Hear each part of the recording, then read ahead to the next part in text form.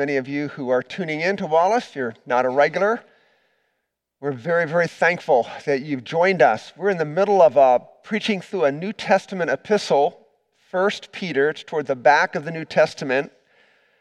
Our text is 1 Peter 2, 4 through 8. I preached through it 2 weeks ago and promised to return to it because I believe there was more to say, particularly in the phrase in verse 5 about spiritual sacrifices. So I'll read the text for us and then we'll focus on that phrase. This is God's word.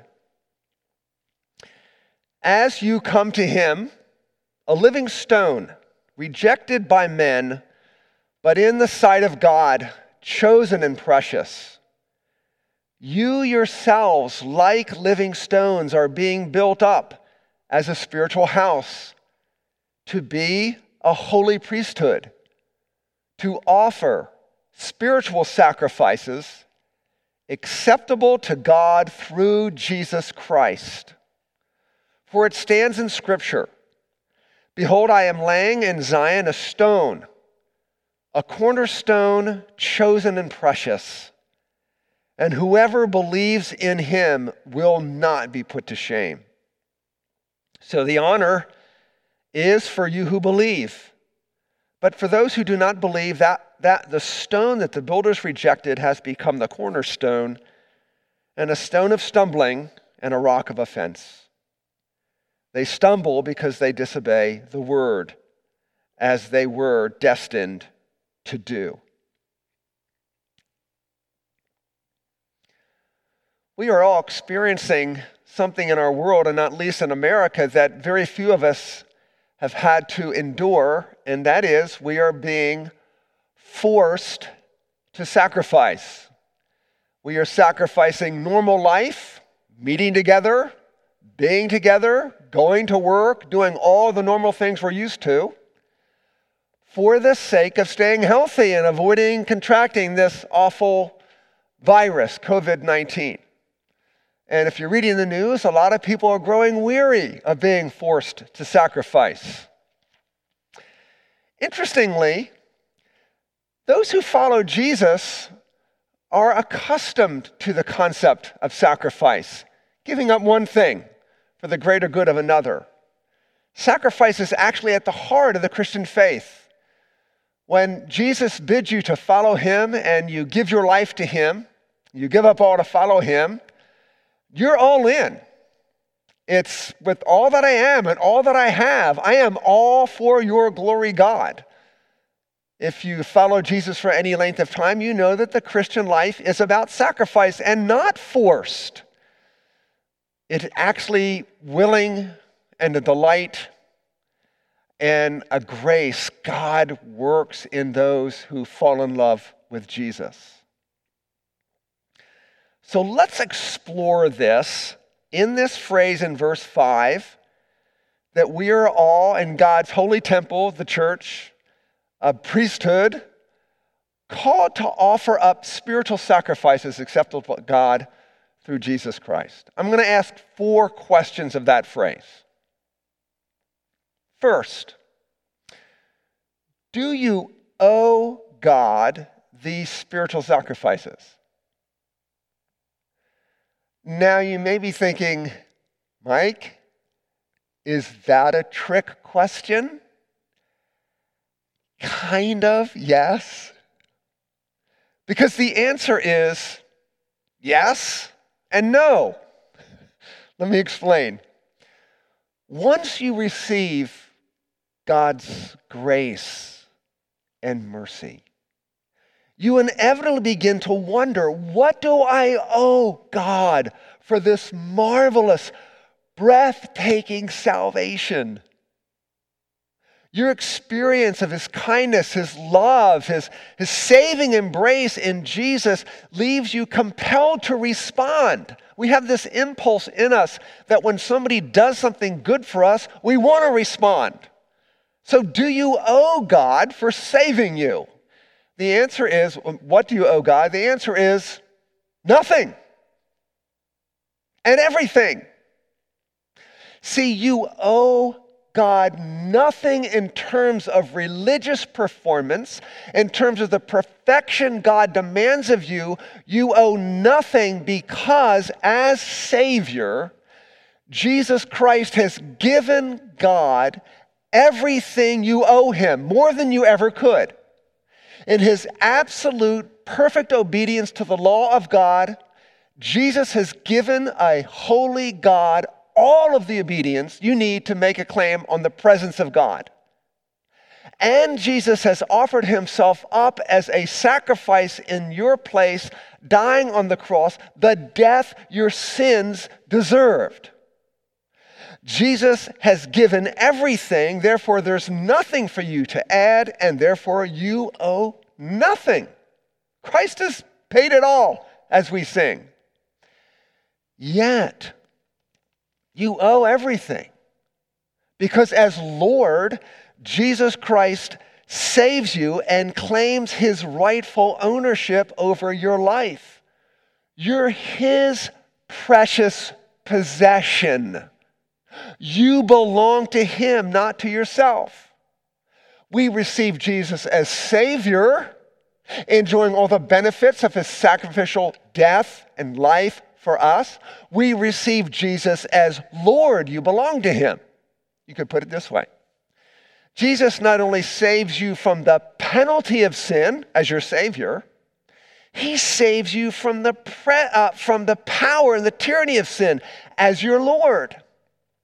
We're going to sing in a moment the wonderful hymn, When I Survey the Wondrous Cross. And the last thing you're going to sing, I think, captures this. Love so amazing, so divine, demands my soul, my life, my all. Because of the surpassing value of Christ's sacrifice for you. You owe God nothing. Your life is marked by sacrifice for him. You owe him everything. You could put it this way. Because you owe nothing, you want to give him everything. Because Christ sacrificed everything to make you acceptable to God, you are now the sacrifice. Your life is a sacrifice. Perhaps a bit of context for this chapter in 1 Peter will help us understand this a little bit.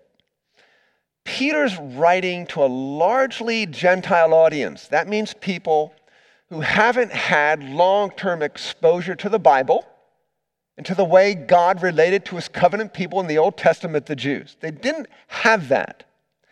So when they became saved and started studying the Bible and getting their exposure to the Old Testament, those are the only scriptures that they had at the time. Major questions would begin to arise in their minds regarding how Judaism relates to the newfound faith in Christianity. How does this book, the Old Testament, relate to the fact that now Jesus has come? And they would see in the Bible, the Old Testament, how important the temple was. This is the most beautiful place in the world. It's a place where God puts his name. God reveals his glory. God dwells. And they're wondering, what's my relationship to the temple? What's my relationship to the sacrifices that were being offered in the temple? What's my relationship to the priest who is offering those sacrifices in the temple? And Peter is showing in this text that the answers to those questions is this. They're all fulfilled in Jesus Christ. The temple, its sacrifice, and the priests were a temporary arrangement, a foreshadowing of a greater reality to come in Jesus. Jesus was always going to be the main thing. And so in a preliminary way, God prepared for Jesus through these types, shadows, sacrifices, things that anticipated. Well, the reality is here in Jesus, perhaps like many little streams forming a big river called Jesus. So I think last 2 weeks ago, we put it this way. Jesus Christ, the superior priest, in the superior temple of his body, offers the superior sacrifice for sins to make you perfect and acceptable to God once and for all time. Translated, you owe God nothing. Yet, in union with this Jesus, one with this Jesus. We are now a new temple, the church, a spiritual body, a holy priesthood, more about that in next week, that now offers spiritual sacrifices that are acceptable to God through Jesus Christ. Okay, so trick question. What do you owe God? Nothing, everything. Hope that's clear. Second question. How do spiritual sacrifices differ from temple sacrifices? Again, Peter's writing to an audience, largely Gentiles, that are beginning to become familiar with the Bible, and do this yourself. Read through the Pentateuch. That's the first 5 books of the Bible: Genesis, Exodus, Leviticus, Numbers, and Deuteronomy. And you're overwhelmed with how important sacrifice is to the Jewish way of life. So if you're Joe and Julie Israel, you knew about morning and evening sacrifices, national and individual offerings, daily and festival offerings, sacrifices that were sin offerings, peace offerings, guilt offerings, thank offerings, burnt offerings, cereal offerings. Never as a remedy for sin, but as a reminder of sin. So I've given you probably a key verse around which that concept turns, and that's Leviticus 17:11. For the life of the flesh is in the blood, and I have given it for you on the altar to make atonement for your souls, for it is the blood that makes atonement by the life. This idea of atonement and sacrifice, here's what's at the heart of it. God longs to be with his people. God deserves an unblemished life. No one can make a claim on the presence of a holy God without being equally holy. How do you solve that problem? Because you realize I can't possibly give God the holiness, the righteousness that is required. A sacrifice, an animal often, that's being killed showed the seriousness of sin. Here's this helpless animal that did nothing, it was unblemished, picturing for us the perfect life of Jesus to come, picturing for us what we owe God to make a claim on his presence, a moral perfection. This unblemished animal is killed. And so the one sacrificing would be struck by the seriousness of sin. Sin brings death. And so someone must die in my place to bring me to God. That someone is Jesus. His sacrifice on the cross transforms, fulfills all the animal sacrifices. That is why Christians today don't offer animal sacrifice. As Jamie read earlier from Hebrews 9, that sacrifice has been once and for all offered in Jesus. So think of the difference then between the animal sacrifices of the Old Testament and Jesus' sacrifice. No animal came willingly. They were unwilling. There was not a sheep in the pasture that stood up and said, "Hey, please kill me today as a sacrifice." No. But our Savior stood up on Good Friday and said to his Father, "Kill me in the place of my guilty sheep." John reminds us, John 10:11, "I am the good shepherd. The good shepherd lays down his life for the sheep," a willing sacrifice. That's one of the reasons why we don't offer our lives to God grudgingly, but willingly. Thankfully, with joy, not because we're forced, but because we're moved by the sacrifice of Jesus. And then those animals in the Old Testament, as we read earlier, had to be offered continually. God appointed the priests to do that over and over again until the one final sacrifice of Jesus. One time, he's never to be sacrificed again. One sacrifice, one death on the cross. "It is finished," Jesus cried when he breathed his last. That was the end of sacrifice for human beings for sin. There it was. Paul brings us out in Romans 3:25, whom God put forward as a propitiation by his blood to be received by faith. That's the language of sacrifice. Our wrath is removed into the body of Jesus with and the guilt of our sin as well. And just reading again for you what we saw earlier in the service from Hebrews 9:24. Christ has entered, not into holy places made with hands. Read the temple, Mount Zion in Jerusalem, a physical structure made with hands, which are copies of the true thing. See, that was never the ultimate reality. The ultimate reality is in heaven. This is just a copy. Isn't that funny? A tangible thing is a copy of an intangible thing in heaven. But into heaven itself, now to appear in the presence of God on our behalf. Nor was it to offer himself repeatedly as the high priest enters the holy places every year with blood not his own, for then he would have to suffer repeatedly since the foundation of the world. But as it is, he has appeared once for all at the end of the ages to put away sin by the sacrifice of himself. Therefore, beloved, our sacrifices are not offered up to get God's acceptance, to earn his approval. They don't make us approved morally. Christ is our approval. That's why Peter says we are offering spiritual sacrifices that are acceptable to God through Jesus Christ. Jesus is enough. Now, how do you know you really get that? How do you know you believe that?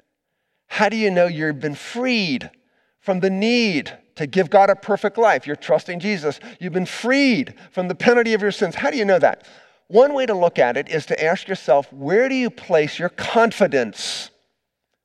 Where do you place your assurance that God accepts you? Where's your confidence? There's ultimately really only two places to look, inwardly or outwardly. Here's how you know if your confidence before God is inward. Somebody asks you, are you a Christian? You say, I'm trying. That tells you that the source or basis of your confidence is your performance. You being religious, you trying to do good, you trying to keep yourself out of trouble. Now, accurate introspection should lead you to despair, not confidence. Because accurate introspection with the Holy Spirit using the Word of God, you will realize, I don't have it in me. I've got nothing to offer God. That's why the irony of Christianity is to possess everything, you need to have nothing. There's nothing in me.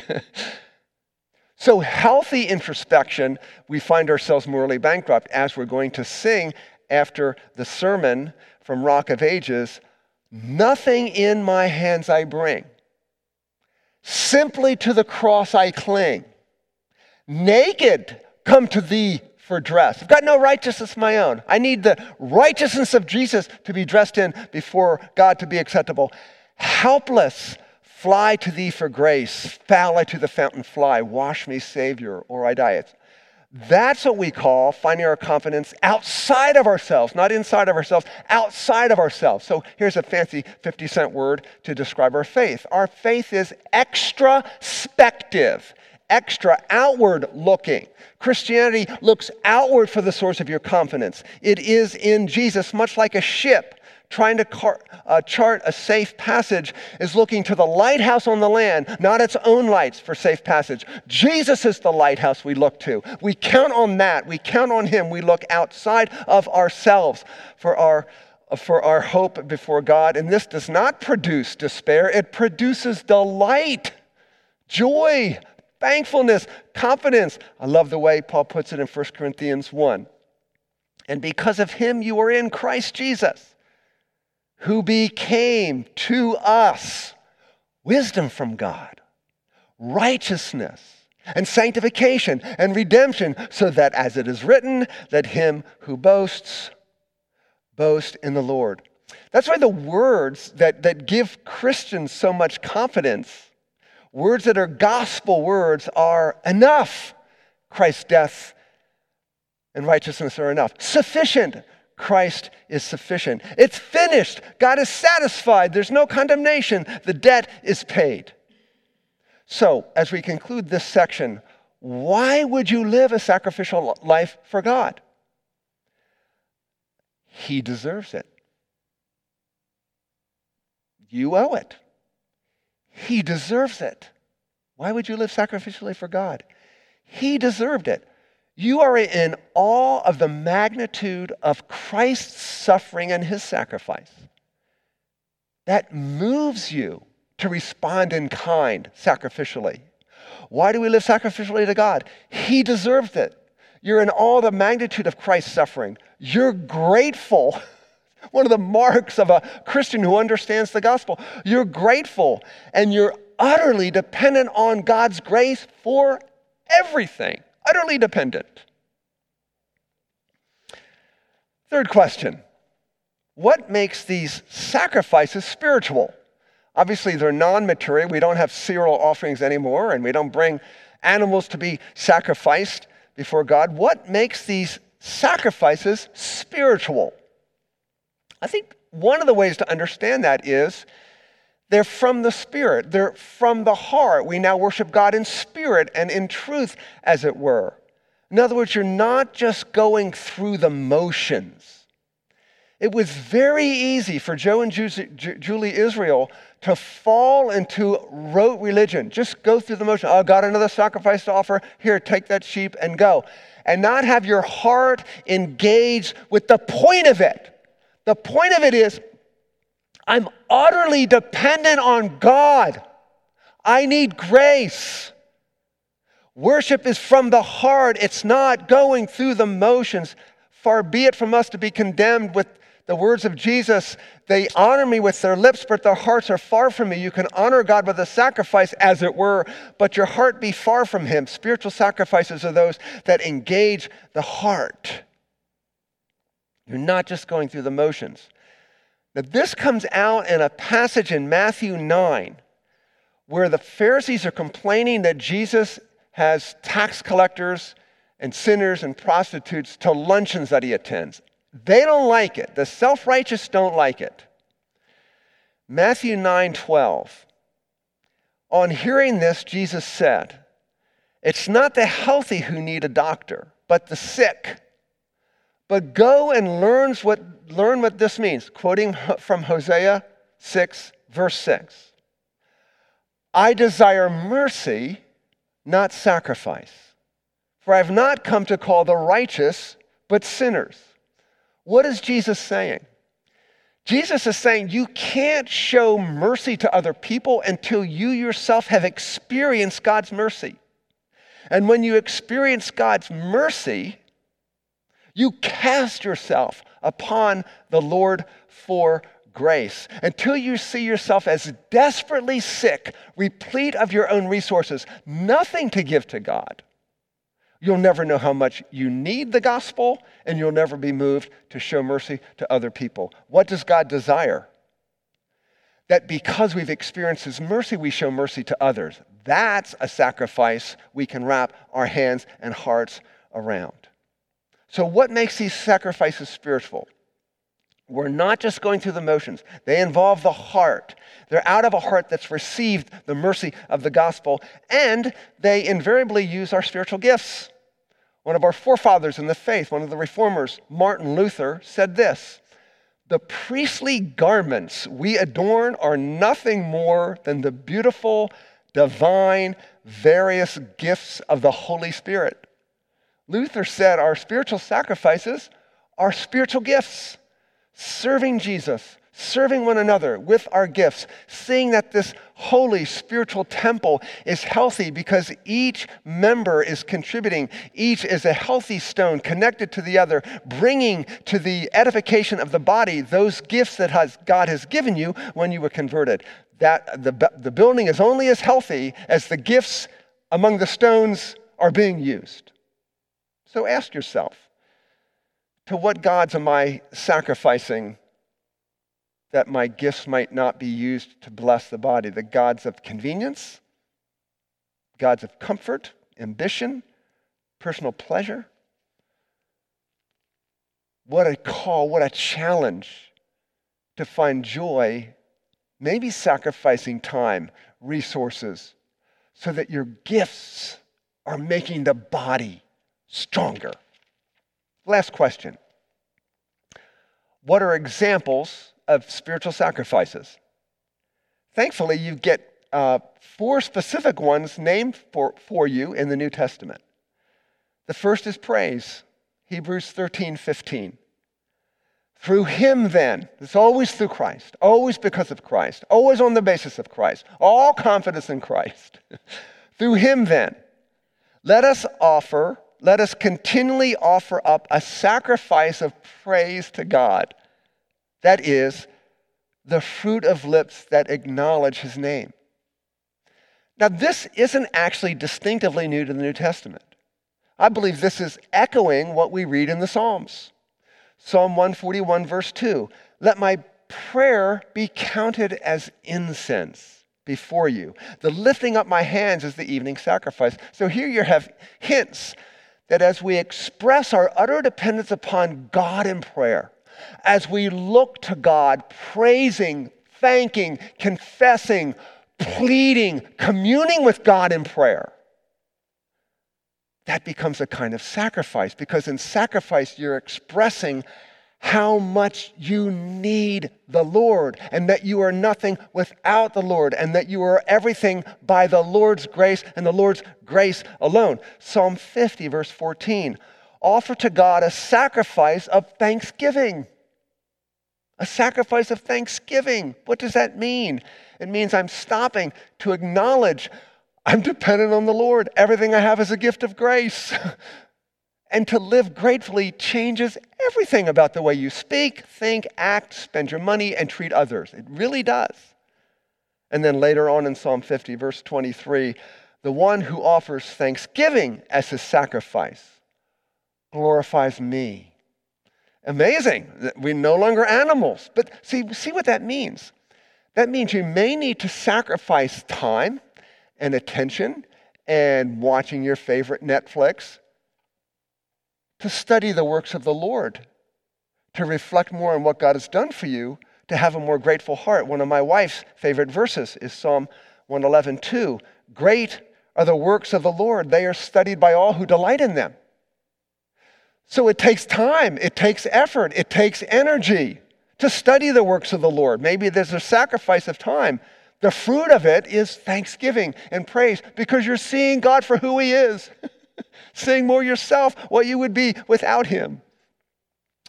Praise is a spiritual sacrifice. Secondly, sharing what you have. 1 John 4, 9 through 11. In this is love, not that we loved God, but that he loved us and sent his son to be the propitiation for our sins. The language of sacrifice. Jesus sacrificed for our sins. Beloved, if God so loved us, we ought to love one another. Of course.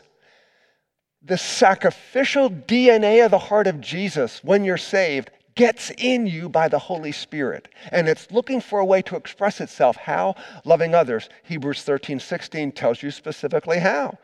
Don't neglect to do good, to share what you have, for such sacrifices are pleasing to God. God shared his son. God gave up his son. I might be called to give up money that I'd rather not part with, time that I'd rather not part with, opportunity I'd rather not part with. We give those things up as a pattern, according to the pattern of Jesus loving us. Paul, when he writes a thank you note to the Philippian church for their financial support of his ministry, writes this in Philippians 4:18. I've received full payment and more. He wanted to let them know, I got the money, guys, the check cleared. I'm well supplied, having received the gifts you sent. And here's what he calls those gifts. A fragrant aroma, a sacrifice acceptable and pleasing to God. Their money they parted with. They forgo buying a new this or a different this or a latest gadget. They gave money, and Paul says that is a pleasing sacrifice to God. Another stellar example, Paul, writing to the Corinthians, points out the sacrificial giving, breathtaking, stunning quality of giving of the churches in Macedonia. Let me just read it for you without commentary. It sort of speaks for itself. He writes to the Corinthians, we want you to know, brothers, about the grace of God that has been given among the churches of Macedonia. Now, grace of God, I said I wasn't going to comment, but here I go. Grace of God, code for sacrificial giving. Grace of God. Code for sacrificial giving. For in a severe test of affliction, their abundance of joy and their extreme poverty have overflowed in a wealth of generosity on their part. Lives, affliction. COVID-19 on steroids. not just social isolation, but being persecuted maybe for belonging to Jesus. Tough lives. And so they had an abundance of joy and extreme poverty, and you shake and bake, put that in the oven. What popped out was wealth of generosity. For they gave according to their means, and as I can testify, beyond their means, of their own accord, begging us earnestly for the favor of taking part in the relief of the saints. This is one of those verses where you can't believe it was written in the Bible. These are believers begging to put themselves at a financial disadvantage in order to support other Christians, begging for the opportunity. And this not as we expected, but they gave themselves first to the Lord and then by the will of God to us. I mean, you can never give this way without giving yourself first to the Lord. And you do so through the sacrifice of Jesus. Accordingly, we urge Titus that as he had started, he should so complete among you this act of grace. But as you excel in everything, in faith, in speech, in knowledge, in all earnestness, and in love for you, see that you excel in this act of grace as well. I think it means this. We have to wrestle with the use of our resources. Look, someone who gets a high salary, that's between them and God. Thank God for that. You got a person with a much lower income over here. Sacrifice is going to look different for those two people. It just is. That's the way it is in the Lord's economy. But we're all wrestling with what, Lord, in terms of time, talent, treasure, whatever. We're wrestling. We're living almost constantly with on edge. Is my life redounding back to your glory in some measure of sacrifice? Thirdly, your body. Paul makes a fairly sweeping transitional statement in the book of Romans in Romans 12:1, because he's through all his theology, as it were. He's going to start to get practical. And here's his transition verse. I urge you by the mercies of God. Everything he's talked about up until this point in Romans. Christ takes the judgment we deserve. We live by mercy. He doesn't give us what we deserve. We're saved by his grace. I urge you by the mercies of God to present your bodies a living and holy sacrifice, which is your spiritual service of worship. In other words, in light of Jesus saving me, all that I am and all that I have is offered to Christ's service as an act of worship. The word spiritual here is actually the Greek word for reasonable or rational. The rational, reasonable response to the riches of the gospel is all that I am and all that I have is an act of worship to God. Litmus test, everything you do. How is this worship? How is it a response to the glory of God and giving God what he deserves? See, we got to look at our motives for how we use food, how we use time, how we use sex, how we use drink, clothing, etc. And finally, sacrifice of God, a humble heart. I'm drawing from Psalm 51. Was there ever a man who wanted to build a temple for God? It was King David. He didn't, his son did. David writes this towards the end of Psalm 51, the sacrifices of God are a broken spirit, a broken and a contrite heart, O God, you will not despise. He writes that from experience because he had engaged in this horrible sin of adultery with Bathsheba, covered up by killing Bathsheba's husband Uriah on the battlefront, and for a season lived without coming to grips with the heinousness of this sin before God until the prophet Nathan confronted him, and his heart was broken under the demands of what we owe God, what God is worthy of, and how our sin is a slap in God's face, and the wretchedness of our sin. His heart was broken under the weight of that he can't give God what God deserves, and we fail miserably to do that. And we own that. Well, there's the contrition. We own that. We're honest about that. I'm a mess. And God says, I don't despise that.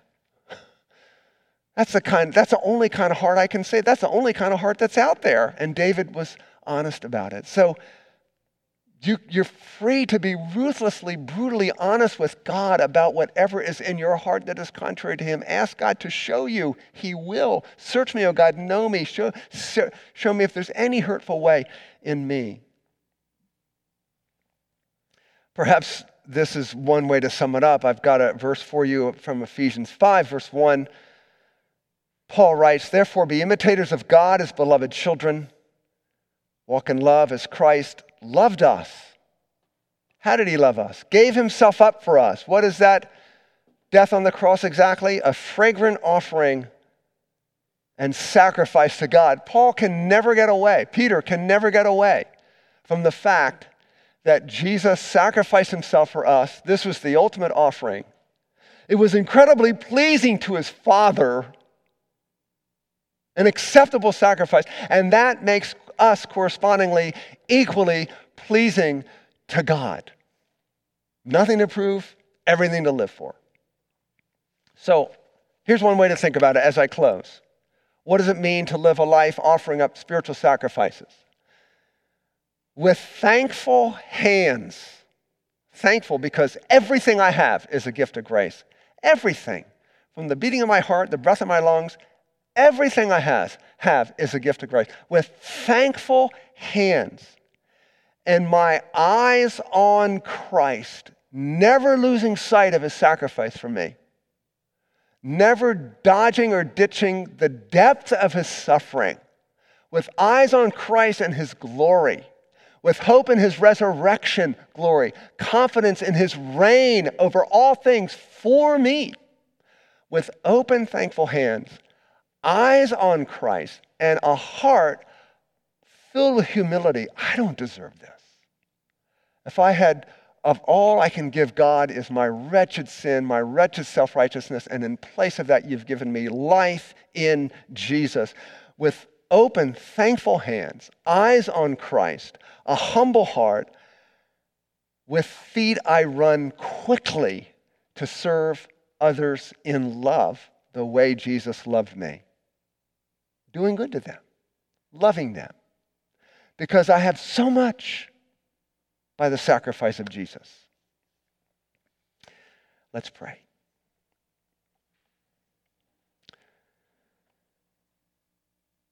We're so grateful, not as deeply as we should be, or filled with the praise that we should be, or the humility that we should be, or the obedience that we should be, or the sacrificial offerings that we should be, but we are, Lord Jesus, yours by your precious blood. Thank you, thank you, thank you. Work in us as a body, as your spiritual dwelling, as this new temple. Work in us as a holy priesthood, spiritual sacrifices that are pleasing to you and good for us and for this world. In Jesus' name, amen. Well, if you're able, stand. We will respond with this wonderful hymn, Rock of Ages.